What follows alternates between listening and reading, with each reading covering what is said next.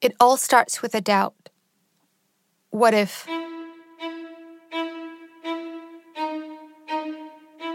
What if I wasn't uncomfortable when that man stared at me on a crowded bus?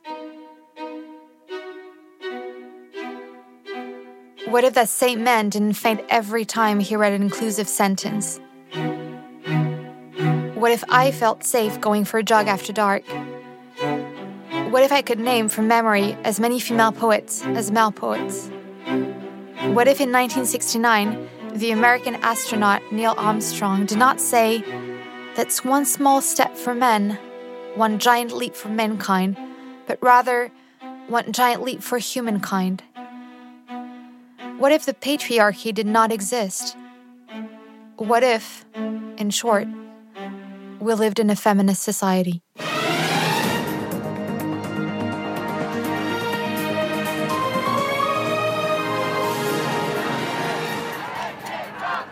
There are protests all over the world to fight against sexist and sexual violence. In France, with the hashtag #NouToutes. In Namibia, with the hashtag #ShutItAllDown. In Zambia, thanks to the Sista Sista Foundation. A few months ago, Switzerland approved equal marriage. On the same day, San Marino voted to legalize abortion up to the 12th week of pregnancy. In Ireland, a deeply religious country, the government has been providing free contraception to women aged 17 to 25 since the beginning of this year, 2022. In Iraq, women will have record representation in the new parliament, following a law that reserves a quarter of the seats for women. In France, more than 1 in 2 persons declare themselves feminists. In the US, 79% say they support equality between women and men. We won. We won. We really won. We won. Really, though? Did we win? The numbers kind of say otherwise. And when I say kind of, it's kind of a verbal tick, because the figures show the complete opposite. In 2022, when I woke up, there had been already 2 femicides in France. In the US, 3 out of 10 women experienced domestic violence in their lifetime. In Poland, a pregnant woman died because doctors decided to wait until her fetus heart stopped beating before treating her for sepsis. Since mid-September 2020, the Taliban in Afghanistan have denied secondary education to girls. Finally, if no action is taken, the global average wage for women won't be equal to that of men until 2186. So we haven't won. Not yet. But we haven't lost. We're living in a moment where everything could change, on one side or the other, towards an even more misogynistic regime, or towards a feminist society. My name is Rebecca Amselem. I'm a French and Canadian feminist activist. Every week for more than 6 years, I have been writing a newsletter in French called Les Glorieuses, The Glorious Women, with the ambition of proposing a feminist reading of the arts, literature, and current events. À partir de 16h47 aujourd'hui, ces femmes travailleront gratuitement, une donnée symbolique calculée par la lettre d'information féministe Les Glorieuses. In 2016, I launched a campaign to encourage French politicians to solve the problem of wage inequality. For me, this campaign is one way among many others to fight for a feminist society. En d'autres termes, les femmes travailleraient gratuitement depuis ce matin, 9h22, jusqu'à la fin de l'année. I remember that a few months after the launch of my newsletter, I was walking through the streets of Paris with my mother. It was a beautiful day. At the time, no one was wearing a mask yet. As we waited to cross, a man came up to us. He recognized me and called out to me. When I turned to look at him, he called me a dirty feminist. A dirty feminist. My mother was shocked. She couldn't understand how someone I did not even know had the nerve to insult me like that. Well, to be fair, she's my mother, so she was just shocked that someone would insult me. Her little pumpkin. To be honest, I don't remember very much about this moment. But according to my mother, I said to her with a big smile, "This is great." She looked at me like I was crazy, and I said, "But no, Mom, listen, this is amazing. He knows the word feminist." It's true that 6 years ago, That was all I cared about, that the world was aware of the existence of this struggle for equality. It didn't matter whether people called themselves feminist or hated feminism. What mattered to me was that they knew it existed. And then there was the Me Too movement. I tell them that we're stronger together and that this is a movement of survivors and advocates doing things big and small every day. Late 2017, famous women's voices were raised. They were heard. That part is clear. They were believed. The movement that started years earlier by African-American activist Tarana Burke was now known around the world. People are putting their bodies on the line and raising their voices to say enough is enough. All of a sudden, the shame seemed to have changed its size. I thought we were about to win. But 6 years later, this is a terrifying and exciting time. I'm convinced that we're heading towards either an even more misogynistic society or a truly feminist society. I think that maybe collectively we haven't yet found the right way to switch to the right side. I think that I myself, in writing and sending my feminist newsletter in a world that is not feminist, find myself doing a dangerous exercise. An exercise that brings to light difficulties and contradictions, including in my own perception of feminism. Since the beginning of my feminist commitment, I have been looking for a method, or methods, to achieve an egalitarian society. That's not easy in a world that is and advocates for the exact opposite: capitalism and misogyny.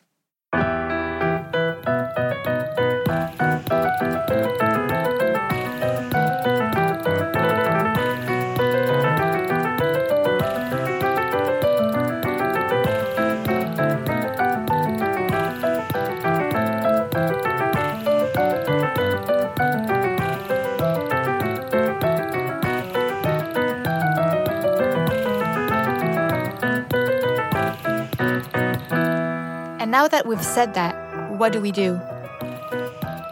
investigate, to find the method, to build a feminist society, to accept being wrong, to start again, and above all, to win. This is the purpose of this 6-part documentary for which I interview the greatest feminist intellectuals of our time. French philosopher Geneviève Fraisse.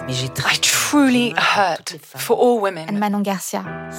Knowing why you're having sex, what you're looking for when you have sex. American ethnographer Kristen Gotzi. Love is conditioned by the political economy. The Argentine leader of the Ni Una Menos movement, Verónica Gago. Una forma de organización política que nos corra del lugar de víctimas permanentes. English author Reni Edulodge. Feminism is like a foundation of nuance. Pakistani and American lawyer Rafia Zakaria. Tell the story in a different way. Canadian researcher Carla Berkman and her co-author Nick Montgomery. Joy increases our capacity to feel things. Joy is this very different thing. Might actually be quite painful. American intellectual Natalie Wynn. Oh, there's different ways to be a radical. French political scientist Réjeanne Sénac. Contre qui? Contre quoi? Comment? Italian aerospace engineer activist Yuri Casalino. On est plus vivant quand on a des luttes. And American novelist Sarah Schulman. Good movement helps people be effective from where they are.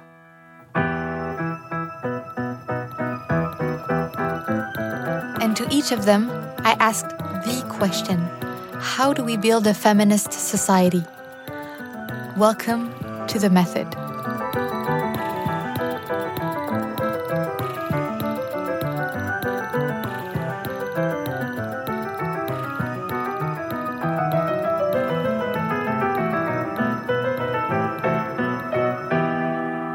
Every time women take a few steps forward, it seems to provoke a counter-campaign or a backlash to put women back in their place. We've seen it historically in the late 19th century, following the first wave of feminism, the first suffrage movement. There was a campaign in the government and in the media and the culture that was very similar to what happened in the United States in the 80s. There was an attack on abortion rights. Abortion before then was actually legal and rather uncontroversial. But by the end of the 19th century, in the United States, in almost every state, abortion was banned. The person we just heard is the American author Susan Faludi. It is 1991. She has just published her book, Backlash, The Undeclared War Against American Women. In this essay, she explains that women have just experienced a certain amount of legal, economic, and political progress, but they are now experiencing a backlash. Bonjour, France. Si. 1991. I was 3 years old, and at that time in my little life, I did have a rather embarrassing obsession with Sissi the Empress. That same year in France, Edith Cresson became the first female prime minister. 1991. Edith Cresson. Non, c'est pas vrai. C'est pas Edith Cresson. 1991 was also barely 15 years after contraception for women was made free in France and abortion was legalized. And what Susan Faludi says in her interview is that society, and especially the conservatives, made women feel that they didn't really deserve these rights. They were being given a hard time. They were made to pay for those achievements. In the 80s and the 90s, women experienced what the feminist author calls a backlash, a strategy put in place by the conservatives to make women pay for their access to all these freedoms. The strategy involved various things. Perhaps the most laughable were the studies published by the press that said that celibacy and emancipation caused infertility and mental health problems. The least laughable were conservative activists planting bombs in abortion clinics in the US. Basically, it's revenge. Like with my brother scribbled on my books when I wouldn't give up the remote to put Dragon Ball Z on. It's the same, but with the conservatives scribbling on women's rights. The conservatives seemed terrified. They were getting ready for retaliation. Susan Faludi sums it up well when she talks about the overreactivity of men to the most microscopic victories of women.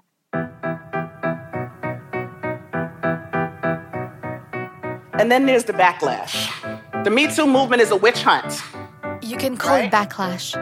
You can call it revenge. You can call it retaliation. Whatever you call it, today, we are experiencing the very same phenomenon. Me Too is dismantling due process. Me Too has created a gender war. I have a feeling that the Me Too movement is making conservatives terribly tense and anxious.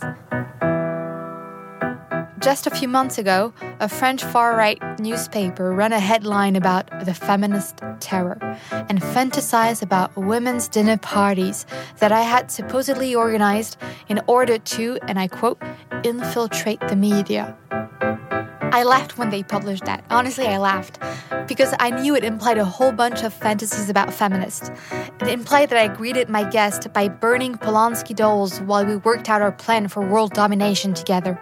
It also implied that we would have a contest over dessert to see who had the most leg hair. And of course, whoever won would go home with a little vial of period blood for what? I don't even know. It's like I can't even imagine ideas anymore about this. It's so absurd.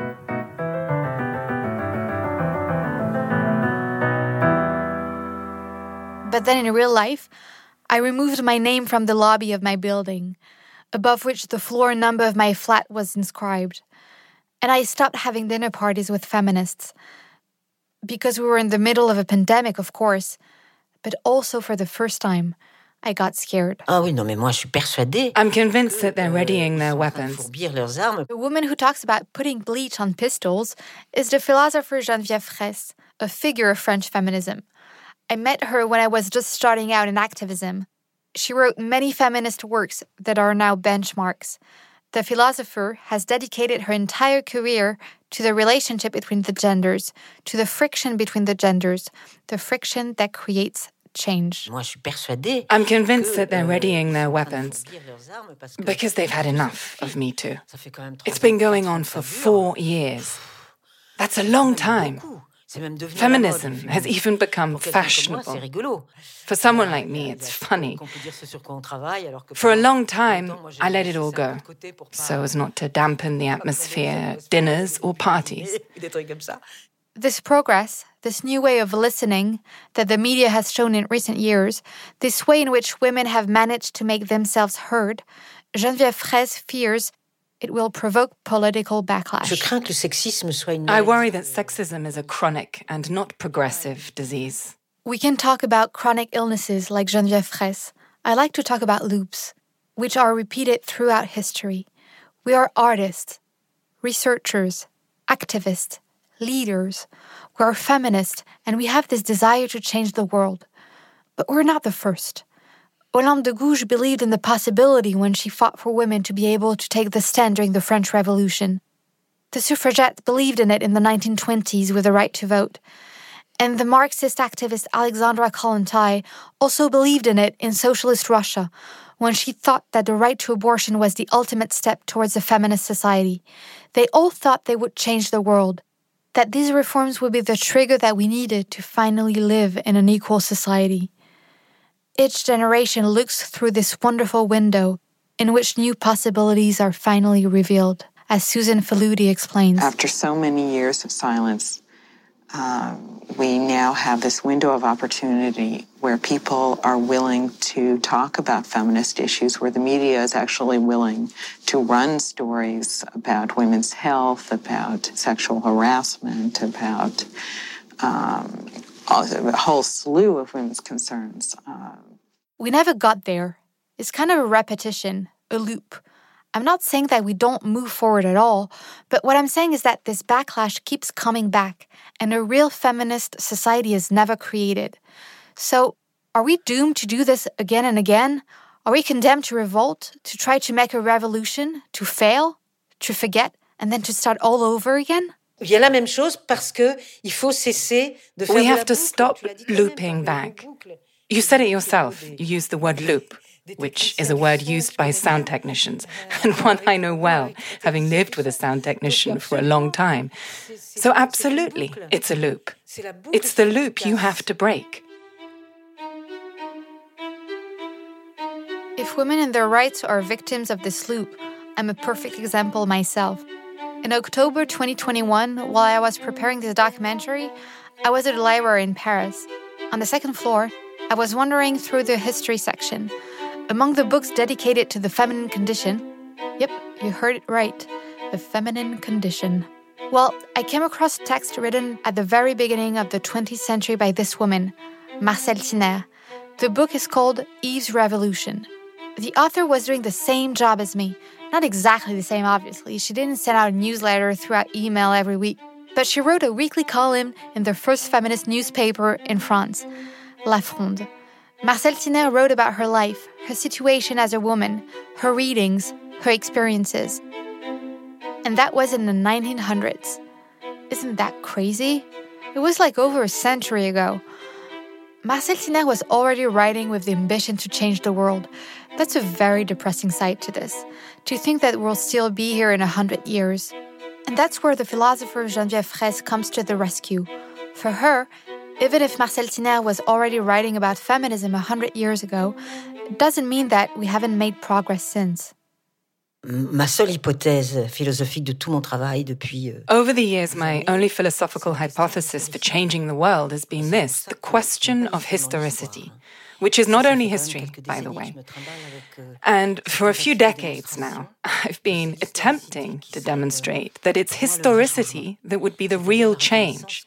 That is to say, the recognition of, one, that the genders make history, two, that history is gendered, and three, that it is this representation, which is backed by history, that will allow us to avoid the loop that you described so well earlier.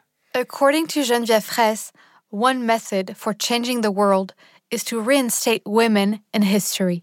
Et je dirais jusqu'à la fin de ma vie avec ça, c'est le nerf de la guerre. That is to say that women are present, that they make history, that they belong to history, that their history is gendered, and that's how it will be politically recognized as a fundamental issue. History could have been different. We could have not erased women. We could have been legally equal to men earlier. We could have had access to abortion earlier. The consequences are dramatic. We forget that history exists as much thanks to the women as to the men. And we forget that some people have tried to erase part of it. Bon, je l'ai raconté 100 fois, donc Peut-être tu écourteras quand même tout ça. Mais in the summer of 72, I went with my then boyfriend to the United States. And that's where I discovered the newspaper Ms., which had just started. And there was a page in it called Lost Women. And that Lost Women page, probably from the August or July issue when I was there, was about Marguerite Durand and her library. And so at the moment when they're shouting in the street, we women who are without a past,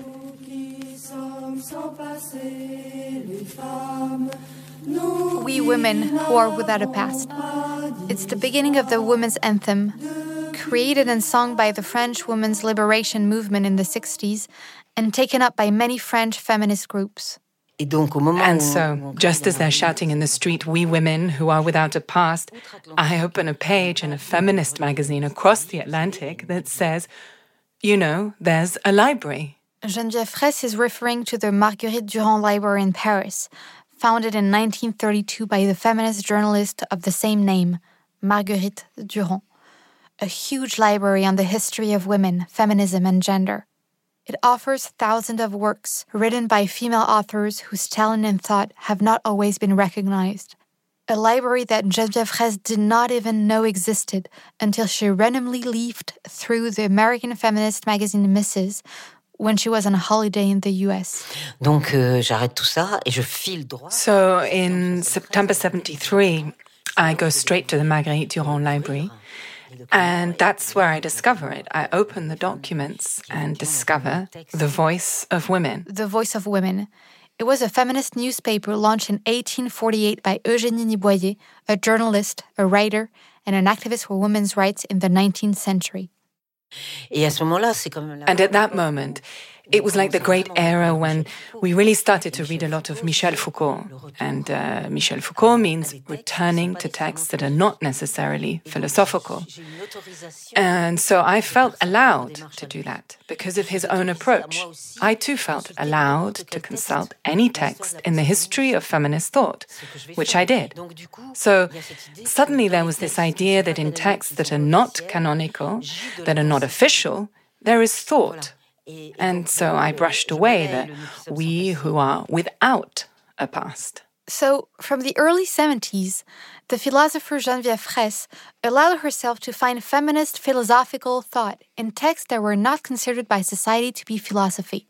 And she understood that, contrary to what she had been taught, women had developed a line of thinking. They had a past, a history, and they participated in writing it. They were simply left out because history is gendered and imposed by men.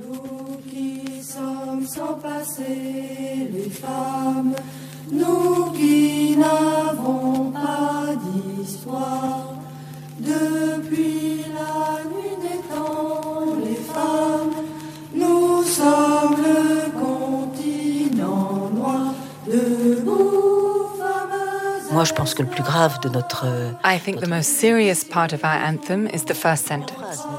We women who are without a past. We who have no history.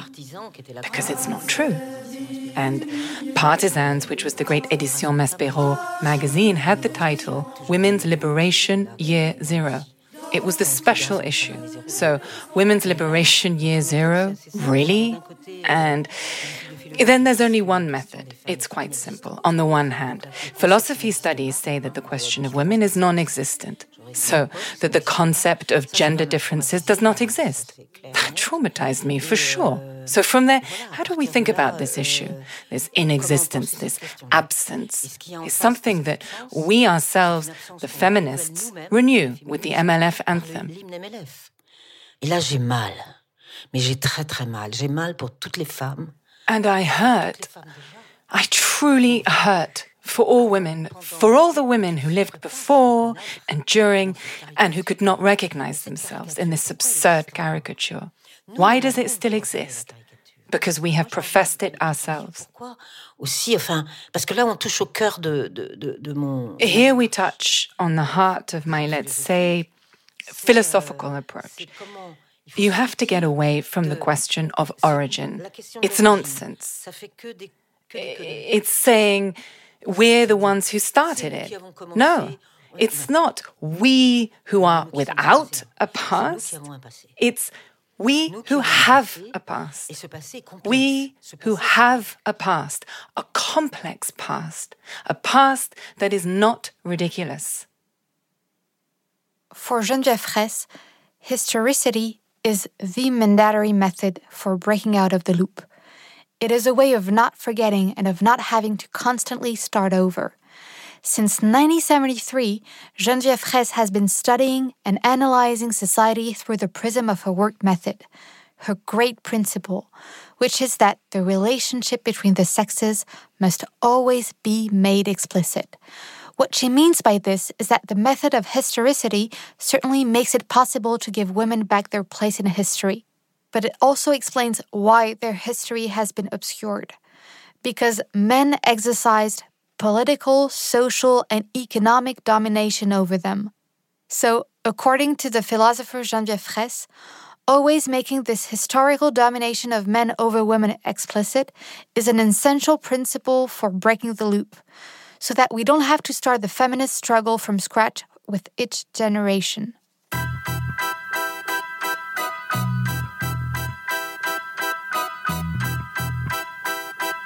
Let's take the example of waves.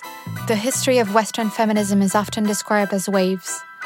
The first wave begins in the late 19th century and ends in the mid-20th century with women gaining political rights, the right to vote and to stand for election. The second wave extends from the 60s to the 80s. It's when the rights to contraception and abortion are acquired. Note that these waves and rights only apply to Western women. And then, we speak of a third wave from the 1980s onwards to mark the moment when intersectionality is taken into account in the Western history of white feminism. Intersectionality means taking into account the intersections of several discriminations, being a woman in Black, being a woman and a lesbian, being a woman and trans. So from the end of the 19th century to today, these are the three waves taught as the pillars of feminist history.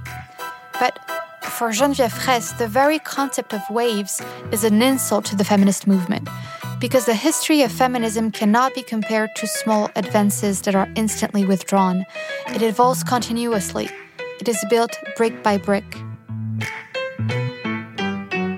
Mais pour ça, il faut accepter qu'il y ait eu de l'histoire. I think it's important to accept that there has been history, but by accepting it in a caricatured way, as I've heard it done in recent years with the wave story and the stories of voting rights one minute, abortion the next, it's a waste of time.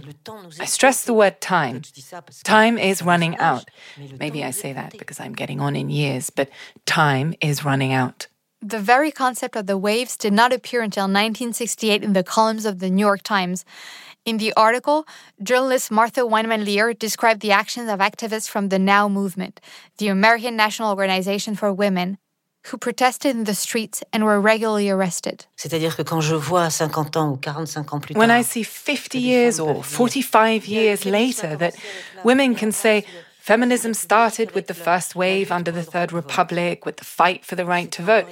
I heard this only a few weeks ago on the radio, and it hurts to hear. It hurts very, very much. Yes, it hurts. It makes people think that the history of feminism started at the end of the 19th century, when some women started to fight for the right to vote in some countries. In fact, it goes back much further, as early as the 12th century. Widowed and unmarried women gathered in an all-female community to study and work together freely in an almost economic autonomy. They call themselves the Begin. In the Middle Ages in France, women were allowed to vote in certain elections, for example in communal councils. But in 1498, a decree classified them as passive citizens, along with children and foreigners. We can say that the story of the waves records the advancement of white women's rights in the West in the 20th century. But as the attorney Rafia Zakaria reminds us, the notion of waves completely erases the history of women of color in the West and in the East. Yeah, I mean, I obviously think so. I think the problem is, at least now I'm talking in terms of my book only, and the reactions that I've seen to it, I think that the problem has been that white women, it's kind of like they're kind of satisfied with the way things are, right?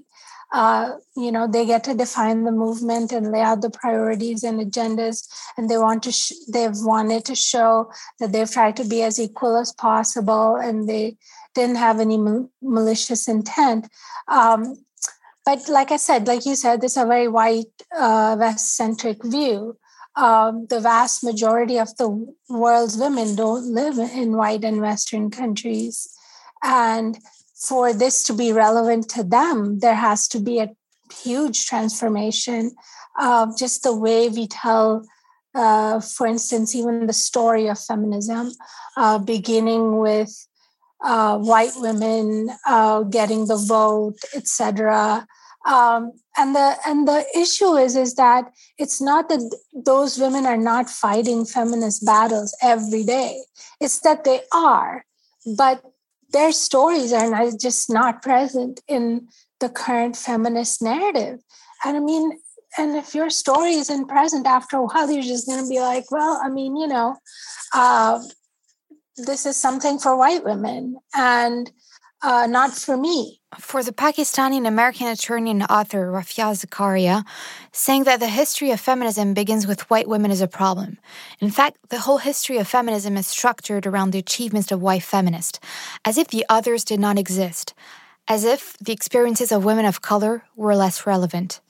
So that if I'm saying, talking about history, I'm quite literally telling you to abandon the wave theory of feminism and tell the story in a different way. So for the attorney, we must abandon the wave story altogether. And for Geneviève Fraisse, on top of this, we can say that the concept of waves also had the drawback of obscuring most of history. On fait de chaque moment fort du féminisme. Every high point in feminism has crystallized around a struggle. And so these struggles, they're emblems, but they mustn't hide, as militant historiography or even just historiography itself often does, the absolute radical multiplicity of all these feminist moments. It's a major feminist moment to a single conquest. It means that each time feminism is devalued. We'd never do that with socialism. Just look at it compared to socialism or communism. We'd never do that, reduce it to a single demand. We'd never say that the workers' movement in 1900 only wanted fewer working hours, for instance.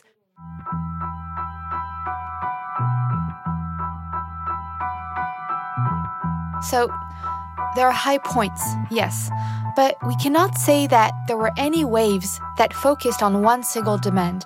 Unconsciously, Martha Weinman Lear, who wrote about this concept of waves in the New York Times, was denying women's history and condemning feminists to remain in this vortex. I'm not sure we have to say this, but of course Martha Weinman Lear is not the reason why the patriarchal system still rules our society. But this concept suggests that the feminist struggle is always starting from scratch, and that feminist achievements have not been built on each other, or almost.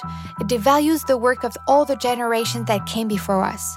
And it makes us waste time reinventing what has already been conceptualized by others before us. And then, the very concept of a wave implies something else, something really serious: the pullback. A wave that moves forward always ends up retreating. It suggests that every time a feminist advancement is made, the pullback is inevitable. Mechanical. As if the fight can never be won. So, let's put the mechanics of things aside for a minute. I'm still pleading my case for historicity, and in this case, it's simply that we're in a power struggle. I'm fighting for historicity, and you can hear my enthusiasm. So, we have to be interested in women's history, not only to restore the truth, but also to get out of the loop, not to make the same mistakes again, and to finally build our feminist society. If we don't start looking at historicity, we'll lose the battle. We'll keep saying that the feminists of the past did such and such a thing that wasn't good or not good enough or not this or not that, and we'll fail. And by failing, we fail the future. You come with questions about the future, and I resist your questions about the future for good reason. By failing, we fail the future. I absolutely adore that sentence. When I hear this, I understand one thing. We are not condemned to fail. We can arm ourselves against this infernal loop with something sharp. But for me, the cutting edge is my stubborn determination. That's where I don't compromise. It's not easy. It's not even widely heard. But in any case, I write with it and I publish with it. So, yeah, I understand that you'd prefer me to answer otherwise, and it's maybe disappointing for you that I'm answering your question with historicity.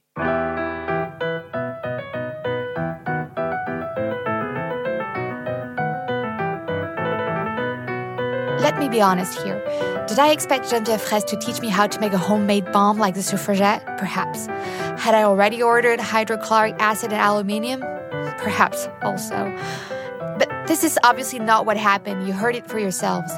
For Geneviève Fraisse, the first step of the method to build a feminist society is not to plant bombs, but to take into account the history of women, to remember their actions, their thoughts, their achievements, to remember that if they have been forgotten, it is because men have dominated them and excluded them from history. This is what the philosopher calls historicity. Bring back the history of women and the reasons why they have been excluded from history in the first place. Finally, Geneviève Fraisse offers us something much more valuable than a homemade bomb tutorial. She offers us the first step of a method. She urges us to think differently, outside of the patriarchal box. She offers us a radical feminist method.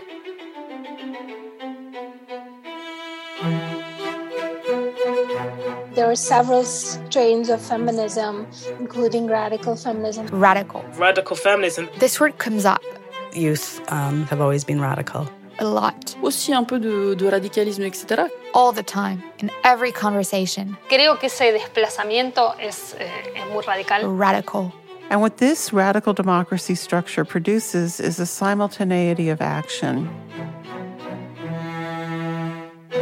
In order to move towards a feminist society, the researchers, the activists, and the intellectuals I interview all agree that we must not compromise, that we must be radical. And this is episode 2 of The Method. I'm Rebecca Amselem, and you've just listened to the first episode of The Method, a co-production by Louis Media and Gloria Media.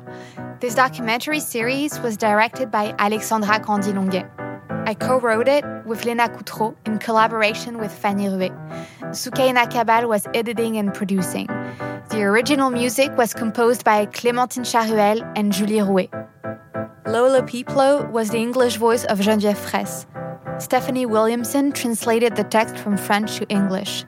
If you're interested in this podcast, please talk about it around you. Thank you.